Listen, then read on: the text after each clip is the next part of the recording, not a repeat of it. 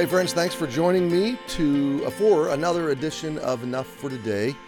We are in Psalm 52, and we are listening to David process betrayal, process conspiracy theories, process wicked men and their behavior against him. He's doing that with God, and he's transcribing his emotions, his experiences he's preaching to his enemies, really, in the presence of God.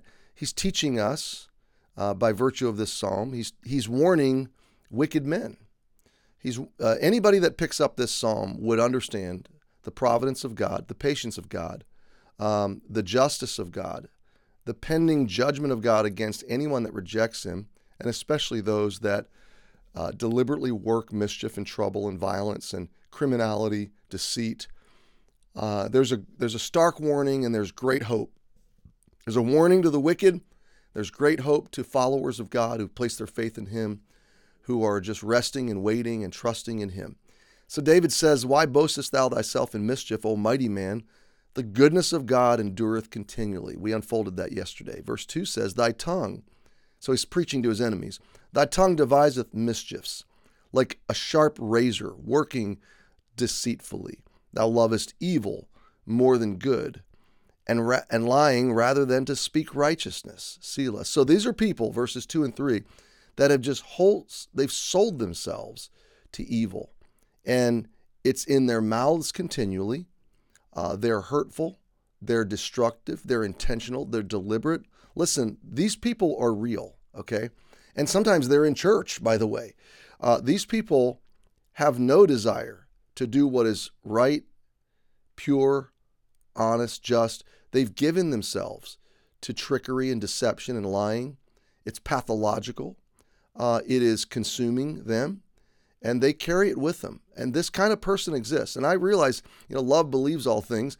And in the first position, we want to be deferential and believe and hope the best. But my friend, don't underestimate the fact that there are evil people. There are people that are genuinely committed to advancing themselves at any cost, and they have no moral framework of justice and right, and they have no qualms with lying, hurting, deceiving, doing whatever it takes. David was facing them. You'll face them. I've faced them. Verse 3, we read it. "Thou lovest evil more than good, lying rather than to speak righteousness." Selah. It's almost like David's out of breath, and he's almost exasperated. Verse 4, "Thou lovest all devouring words." Like, your vocabulary is so destructive. "And thou deceitful tongue." So verses 2 through 4 is David describing what this kind of person is like. Now, let me just pause and say, if this is a description of you, God's arms are open. You can run into his arms and repent. Go back one psalm and read Psalm 51. There is repentance. You can come into an honest life. You can come into a life of a clear conscience. Your heart can be given to good like it's been given to destruction and evil. But that's on the basis of God's mercy. So repent and turn to God and ask him for forgiveness. This is a description of you. Let this warning sink deep and bring you to repentance. But if you're a follower of God and you have become victim, like David, of this kind of person, then reckon in reality, let your heart consider their quality of life, okay? Because look at verse 5. "God shall likewise destroy you." Okay? So, oh, you people that have given yourselves to destruction, and they tend to be in powerful places. Money, power in the lost heart tends to drive it to corruption and deception and destruction. And so it's an oppression. Oppressive people, oppressors. God will likewise destroy you, David says. Like you've become a destroyer, like you have chosen to join the side of Satan. You've chosen to be a resistor, an enemy of God. And by the way, don't underestimate Saul and Doeg, the people behind the story unfolding in David's life, are not just David's enemies, they're God's enemies. They have deliberately aligned themselves against the purposes, decrees, plans of God, the will of God, unfolding through in Israel and in the life of David and in the life of Saul. They have aligned themselves as diabolical enemies to God. So in this position, they've rejected mercy. How do you have mercy on someone that's rejected mercy? On someone that spits on mercy? You can't. All you can do then is sit back and relinquish them to the destruction of God. And in fact, David's going to say it in verse 6, you can laugh. Heartbroken, yes. But when somebody chooses to spit on mercy, willfully defy, and angrily attempt to overcome God, then it's laughable. Okay, that kind of mania, that kind of insanity, that kind of diabolical rebellion and defiance is only laughable. Okay, so David says, God shall likewise destroy thee forever. He shall take thee away. Hey, be encouraged, my friend.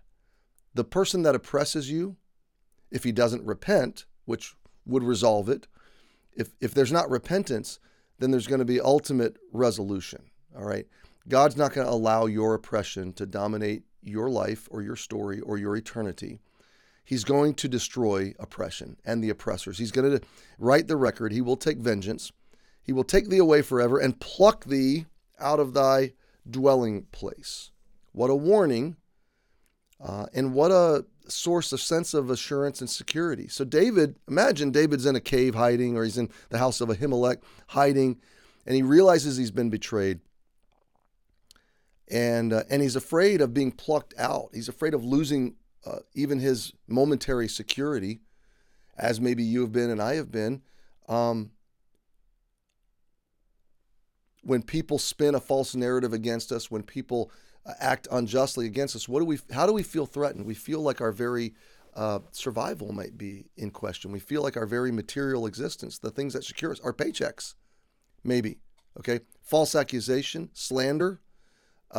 What's going to happen? Am I going to lose my job? That kind of thing. And David turns it around and says, you're the one that's going to lose. You're the one that's going to be destroyed. You're the one that's going to lose your dwelling place and root thee out of the land. You're going to lose your very existence. You're going to lose your land. You're going to lose your right to exist. He shall root thee out of the land of the living, Selah. So verses 2, 3, 4, and 5, David is preaching to his enemy in the presence of God, which serves as a warning should his enemy get the record, but it also serves as what? It's more than therapeutic, my friends. David rehearsing this to God is setting the record of his own heart right. Okay? So before you drink the Kool-Aid of your culture, sit down with your God, look up, reckon with reality, and then go at life every day, not drinking the Kool-Aid of culture, but living your life on the foundation of truth. We're going to pause there. We'll pick it up tomorrow. And thanks for joining me. Have a great day.